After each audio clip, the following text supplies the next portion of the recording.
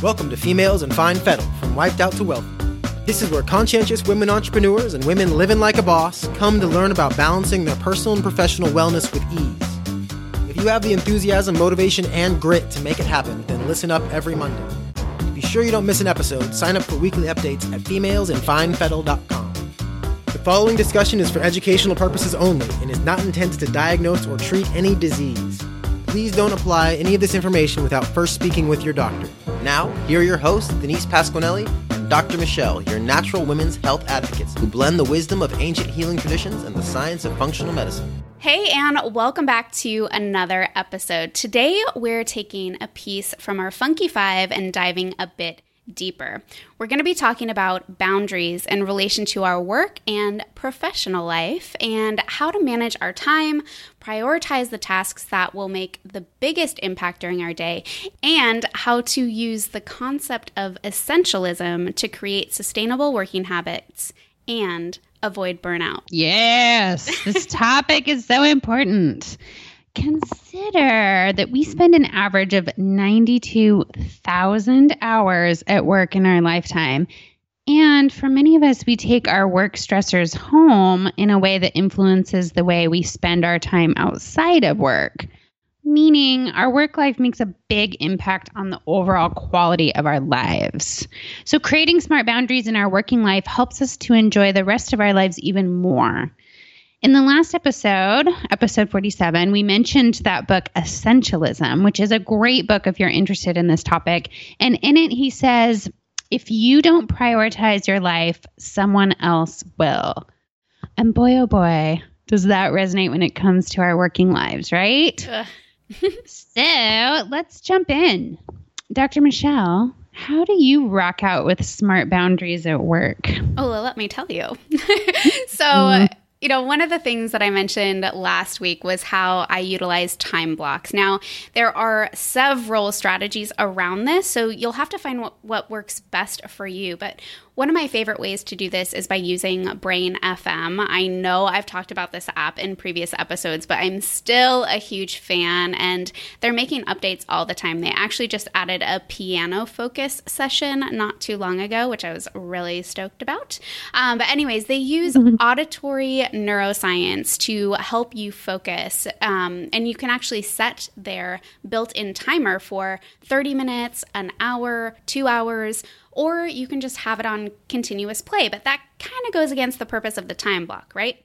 So I like setting it for 1 to 2 hours, and then when the music stops, that's my cue to get up, stretch, walk around, or, take some conscious breaths.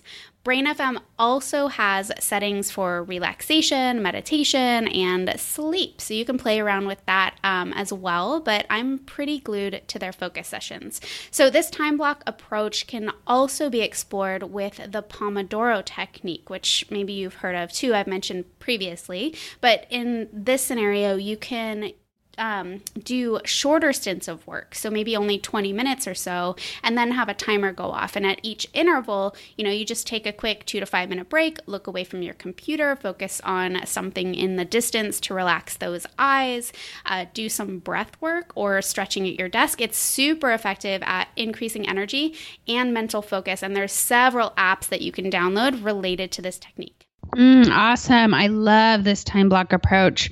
And I do something similar by setting an alarm on my phone, usually for just over an hour. Actually, 1 hour and 11 minutes to be exact. Why? And I feel lucky when I see those. I love that. 111, 222.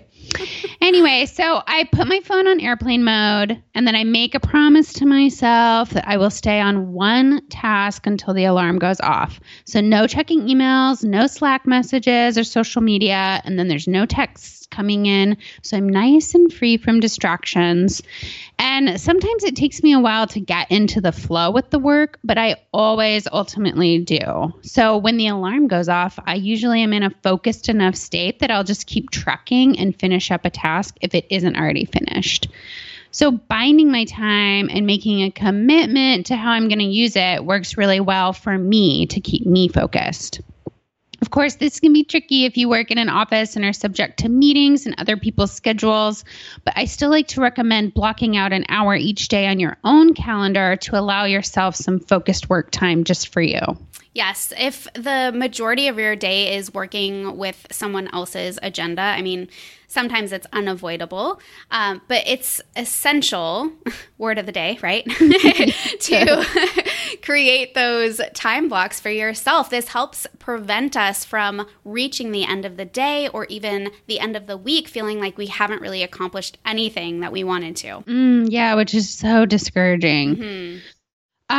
One other thing I wanted to call out is when I'm writing, there's a little app that I like to use, and it's called Writer. And I really love the aesthetic of this app and the software designer's dedication to essentialism and focus. If you go to their website, which we'll link to in the show notes, you can see a little bit about their perspective. But it's essentially a word processor paired with some good brain tunes, similar to what Michelle was talking about. And it, if you want it to, can take over your browser window, which really frees up distractions. So if you've never tried it, check it out. Perfect. I need to try that out because I'm one of those people who always has like 30 browser windows open. I know. I've got a million tabs and the time and it can be really distracting. Tab overload. But so now working remotely, either from home or as a straight up digital nomad, sounds luxurious. And believe me, many times it feels that way, but it can also have its own downsides and challenges. I completely agree. I think we both have some portion of our work that is remote. You for sure. I have some of it. And while working remotely can be freeing, it can also be challenging to get motivated to kick into gear when you're only accountable to yourself. If the only motivation is to put out fires or react swiftly to a client demand or a deadline, that can feel kind of crummy after a certain period of time. Plus, it doesn't position you to progress larger goals very well. I also think it can be challenging to kick out of gear when you're on your own clock. But I know Dr. Michelle has something to say about that. Yes. I have something to say about a lot of things. I might be somewhat opinionated, but anyway, it can be tough to stay on track and create a disciplined routine for yourself. If you're not careful about it, you can find yourself checking emails at 8 p.m. and responding to clients' needs at all hours of the day. You know, these distractions can cause huge productivity issues because research has shown that for each distraction, it takes us about 15 minutes to get back into that flow state or back into the groove, as some people say. So you can take time blocks to a whole other level with this. For example, you can have a startup and close down routine or time block where you limit checking email to these times. Maybe it's 2 or 3 times during the day, so you're not checking it and responding at all hours or with every notification that pops up. Personally, I need to literally close my mail app so that I don't see any of those notifications. It's tough at first, believe me, but you'll be shocked at how much more time you feel you have. Oh, I love what you just said about only checking emails at certain times of the day. And I remember in grad school, I had a professor that was really diligent about that. And he would tell the class at the start of the semester that he only checked emails at 10 a.m. and I think like 5 p.m. at night. And it was kind of cool to be on the receiving end of that boundary, to know that, okay, if I want a response from him for something to do the next day, I need to email him in the evening so he can catch it at 10 a.m. So I just to kind of throw out there that it can feel really good for the person that you're creating that boundary for to know when you are going to be checking emails and when to expect a response from you. I love that. That's a really cool spin on that. Yeah. So going back to kind of time and feeling time, really, time is a matter of perception, right? I mean, how many times have you felt that time was almost standing still? Maybe you were doing something you didn't quite like, but then other times, it seems like time just slips through our fingers. So mindfulness, or bringing that awareness around what we're doing is a really great practice to help slow time down for us.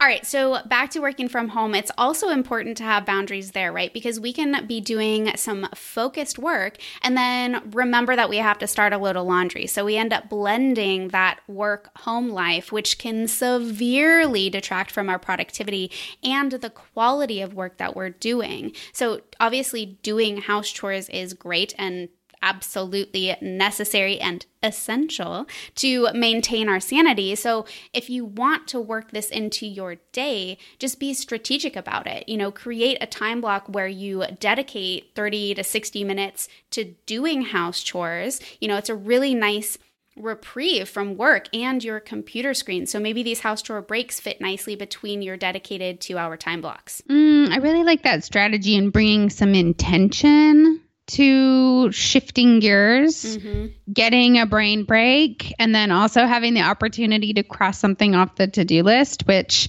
can be super motivating. Related to that, kind of, sorta, is something that we talked about a bit in the Funky 5 episode last week, and that's making time for some white space in your schedule to calm the mind and bring some play into your day, which, here's the buzzword again, is essential for generating good ideas. But white space and play are also super conducive to reducing stress and boosting the executive functions of the brain, which are the ones that you want to be really engaged when you're doing work. So how can you invite a little play into your day? There's lots of ways: drawing, singing, dancing, laughing. These are some of my favorites. For you, it might be totally different. Maybe try thinking back to how your childhood self loved to play. There may be some clues there that you can use to drop 30 minutes of play into your day and block out that time. Make it a priority to let your mind roam free. It will definitely pay off. Awesome. Yeah. Play is definitely something I need to do more of, but sometimes I also bring play into my exercise or my movement. So for instance, I went on a 15-mile bike ride this morning, which is not only great for my body, but it's actually really fun for me. Like, I really enjoy it, just like the wind against my face, like the hills, and like it's just super fun. So love that. Yeah. And I think I went on a lot of bike rides like as a kid too. So anyways, yeah. So kind of switching gears, traveling and social events in our personal or professional life can really create their own challenges too. So depending on your health goals, you might need to plan and create boundaries around when you choose to go out, when you choose to retire for the night, or when and how much you decide to indulge in, adult beverages or other food items that you might not otherwise touch, right? So this brings up another topic around empowering yourself in these situations. And I know from personal experience that it can be a bit challenging to stick to your guns and not feel like you have to explain yourself if you choose to do or not do something that's generally socially acceptable, right? So for example, with drinking alcohol, so once I entered my 30s, I noticed that I couldn't really tolerate alcohol as well as I could in my 20s. And I know now that my body has a really difficult time detoxifying. I actually recently found out from a strategic genetic test that I'm literally missing some key genes that help with detox pathways. So this creates a buildup of toxic byproducts that makes me feel horrible. It's like the hangover from hell, I swear. So instead of saying, I can't or I shouldn't do this, that, or whatever, which essentially takes the power out of our hands and are really disempowering statements, I try saying, I choose not to, or I do this instead, which are way more empowering. I was actually just recently on a 6-mile walk with my brother, and towards the end, we were actually doing one of those walking club walks that we talked about in a previous episode. Oh, do you remember? Yeah. So anyways, we were on one of those walks, and toward the end, he mentioned that we were going to be passing this really awesome pizza shop and that the smell was just going to be crazy intoxicating. But the thing is that he prefaced that statement by saying, I know you can't have it, but there's this pizza shop, yada, yada, right? And I totally corrected him in the moment and said, actually, I can have it, but I choose not to. And he totally got it. He's great. But, that's just one example. But as you can see, you can really use these strategies on the food spectrum too, right? I choose to be gluten-free because my body feels way less bloated and I have better energy throughout the day. So, totally. I like this flip, and the power of the words that we use is so huge. Mm-hmm. Personally, I like a good constraint. I feel like it fuels my creativity and gives my ideas something to bump up against. In fact, as a designer, I find that being crystal clear on the constraints, or you could call them the parameters or the boundaries or guidelines for the work, that really sets me up for doing my best work. And asking questions like, what amazing thing could I do if I only had X amount of time to do it? Or what's the most critical thing that this work is going to address? Or how can I make the most of using only the resources on hand? These kinds of questions can help you to hone in on what really matters and helps to reduce the choices that you have to make while still giving you the power to choose. So these kinds of questions are helpful when you're building a business or creating a meal or building a house. I mean, it can be applied to so many things. Totally. And I mean, how many of us have decision fatigue, right? So it takes out too many decisions on one end, but then I feel like having those parameters or those boundaries, right, are also really stimulating to our brain because they help boost our problem-solving abilities, which is always a good thing, right? Absolutely. And I think we probably all have felt this in our work. If we create work for an ideal customer, say, we are creating within their parameters. And ideally, we're saying no to everything else because it's not essential to serving that customer or client. And we can use this same idea as we work for ourselves, doing the lovely work of designing our own lives. As we craft what we want our days, weeks, years to look like, we have to say no to the things that don't fit into that plan.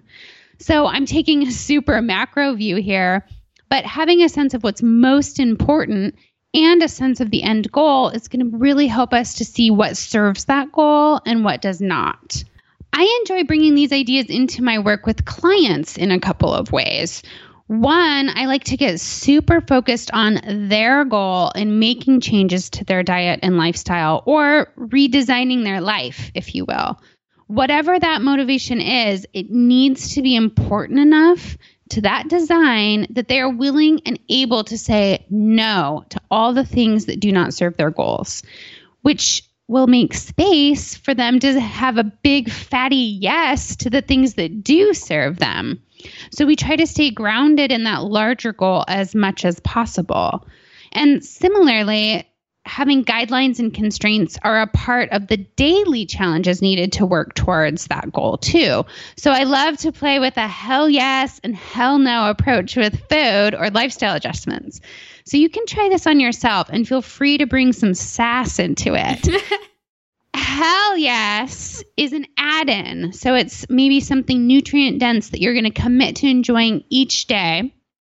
And a hell no would be something that you're going to say no thanks to, something that's not serving you. So that's anything that's energy draining or contributing to bloat or just a general sense of dullness.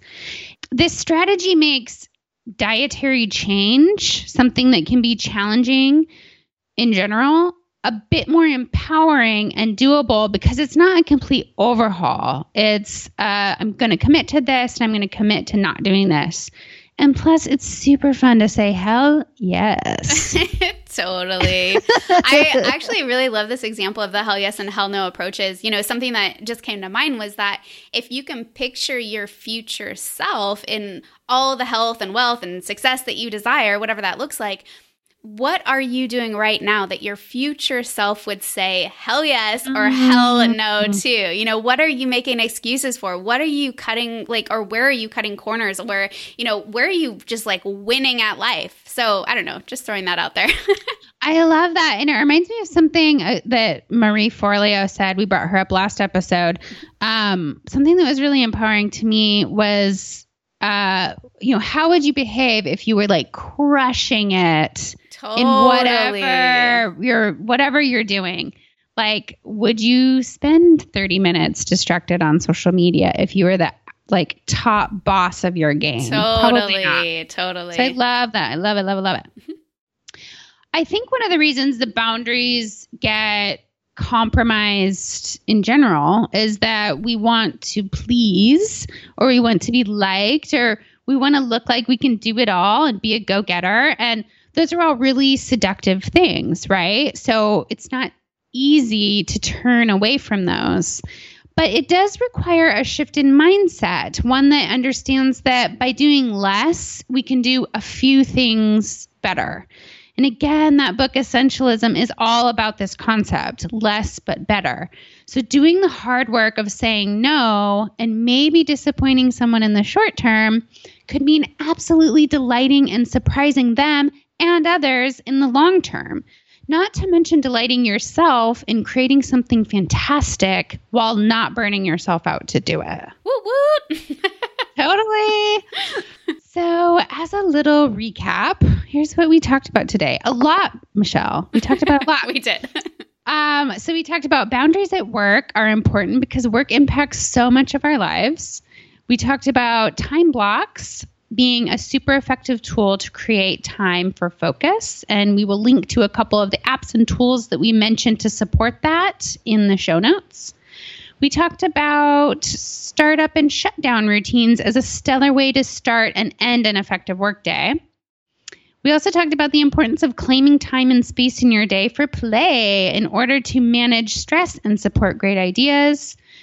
We talked about choosing empowering language when choosing to say no and honor our boundaries. And finally, we talked about embracing constraints and boundaries to fuel a creative and well-designed life. Hell yes. Hell yes. All right, ladies. So thanks for tuning in. Next week, I am so excited. We are going to be interviewing a seriously badass lady boss, Natalie Frank of the Rising Tide Society. She is an educator, entrepreneur, and community builder, and she has led the Rising Tide Society to mobilize tens of thousands of creatives every month in the spirit of community over competition. So I am beside myself with excitement, so I hope you can tune in. Also, I want to give a little shout out to our international listeners. So aside from the US, which thank you, we have a good amount of women tuning in from Canada, the UK, Australia, Indonesia, Japan, Spain. So hello to you all out there. We're so stoked to be sharing the airwaves with you. So thanks for tuning in, and ta-ta for now. Bye. Thank you for listening to Females in Fine Fettle, From Wiped Out to Wealthy, a podcast to fit your lifestyle. If you like what you've heard, please subscribe, rate, and review at femalesandfinefettle.com. If you have questions or topic ideas for upcoming episodes, we'd love to hear from you. Please be sure to tune in next week.